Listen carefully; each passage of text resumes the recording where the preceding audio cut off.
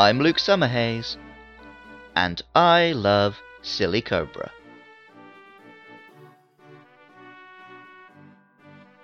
We talked a little last week about serpents, the most villainous of animals in the good book, the Jungle Book. Despite having a bad rap, snakes are probably second only to spiders as common phobia. Snakes are very cool animals. Sharp-fanged dinosaur faces, lithe movements, and surprising speed. Personally, I've had very few encounters with snakes. In the UK, we had nothing bigger and scarier than slowworms.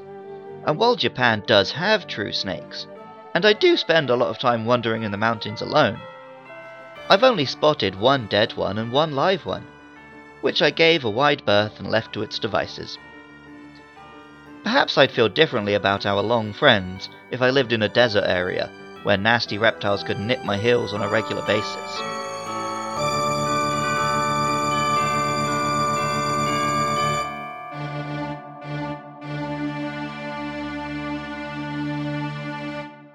Silicobra is a pale snake with a gloomy face and a big pouch on its neck, similar to the frill of a cobra, but filled with sand. It has a cute curly little tail and big puffy nostrils which it uses to shoot sand. The name combines silicon, the major component of sand, and cobra. The Japanese name, Tsunahebi, is even simpler. Tsuna means sand, and hebi means snake. Pokemon Sword tells us, as it digs, it swallows sand and stores it in its neck pouch. The pouch can hold more than 17 pounds of sand. Now, as a Brit, when I hear pounds, I don't think weight so much as financial worth, and sand is not very expensive, so 17 pounds of sand is probably a lot. Pokemon Shield tells us, it spews sand from its nostrils. While the enemy is blinded, it burrows into the ground to hide. We talk about snakes being sneaky, and throwing sand in someone's eye is literally the textbook dirty fighting move. But sand attack has been part of Pokemon since day one. I like Silicobra, I can't lie. At level 36, it will also be impossible for you to deny it, when it evolves into Sandaconda.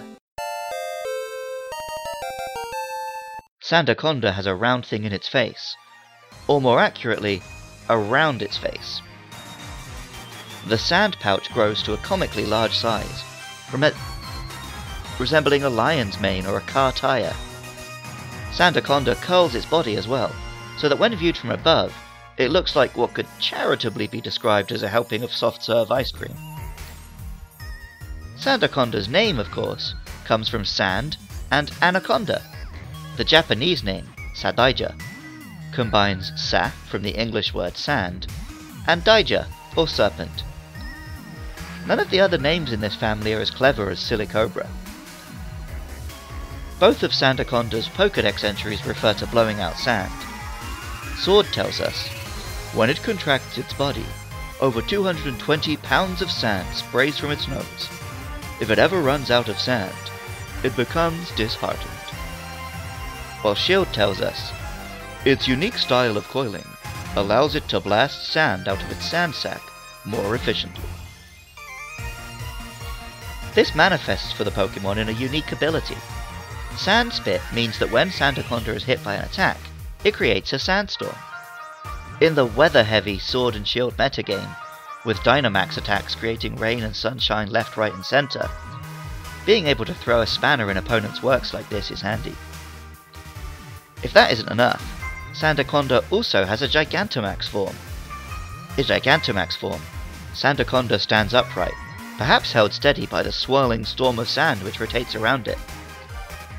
Sandaconda was actually the first Gigantamax raid Pokemon I was able to encounter and catch, and I then used it in the Toxtricity raid. I mentioned in my Dreadnought episode that having a G-Max form on an all-new Pokemon felt a little like cheating us out of a true evolution.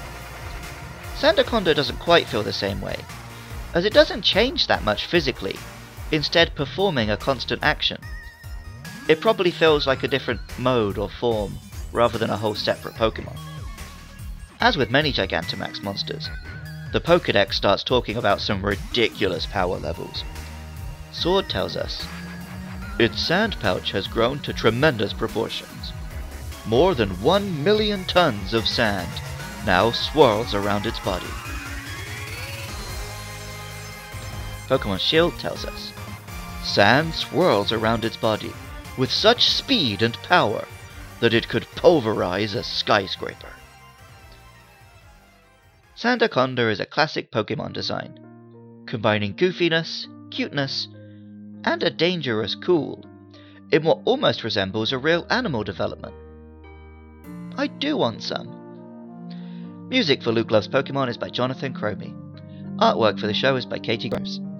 If you enjoyed this podcast and you want to help me be able to keep hosting them online, please consider supporting the show at patreon.com/LukeLovesPKMN.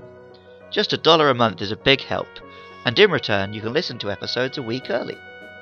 You can also help me out by spreading the word among fellow Pokemon fans, or by getting in contact and having your say about upcoming monsters. Next week we'll cover another goofy but fun Pokemon, Cramorant. I'd love to hear from you about that or any monster, so please get in touch on Twitter or Facebook at LukeLovesPKMN. I love Silly Cobra.